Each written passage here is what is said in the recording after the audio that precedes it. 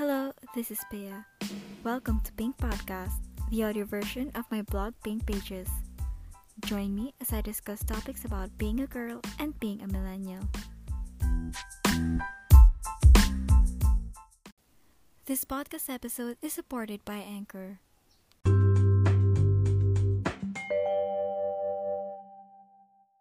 Growing up, I was always called out for not being spontaneous.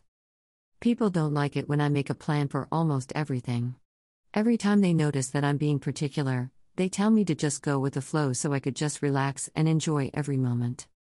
I never thought, however, that planning affects me negatively. In fact, I think that there's so much joy in this process of imagining something before actually making it happen. It wasn't like getting ahead of things and stressing myself out. It's more of being careful to not ruin something if I didn't plan and think about what I'm going to do next. Doing this for several years now, I've discovered how planning becomes beneficial to me in everyday life. First, planning mainly makes me look forward to something. When my day doesn't feel good, I think about my future events and I instantly become motivated. It makes me happy to imagine what good things are about to happen even if the current situation is not going very well. This usually happens when work gets stressful, and the least I could do is excite myself for the days to come. Usually, I think of my upcoming vacation and what to expect based on the details I've been working on. Second, planning makes me feel less stressed. I might be saying the opposite of what most people feel, but it really does make me feel better.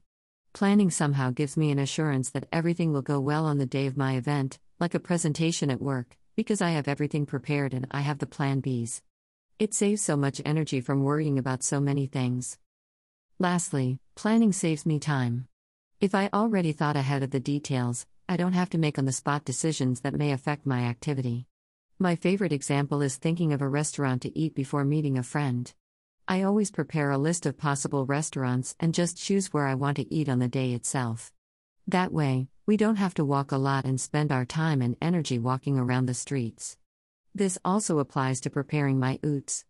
I notice that if I plan what I'm going to wear a night before, I am less likely to be late for my appointment. Everything considered, I think it's right to say that planning is not really a bad thing.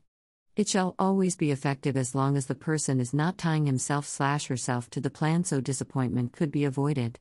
After all, the goal of planning is not to control things but to prepare for a greater experience. It's a pleasure to share my thoughts with you.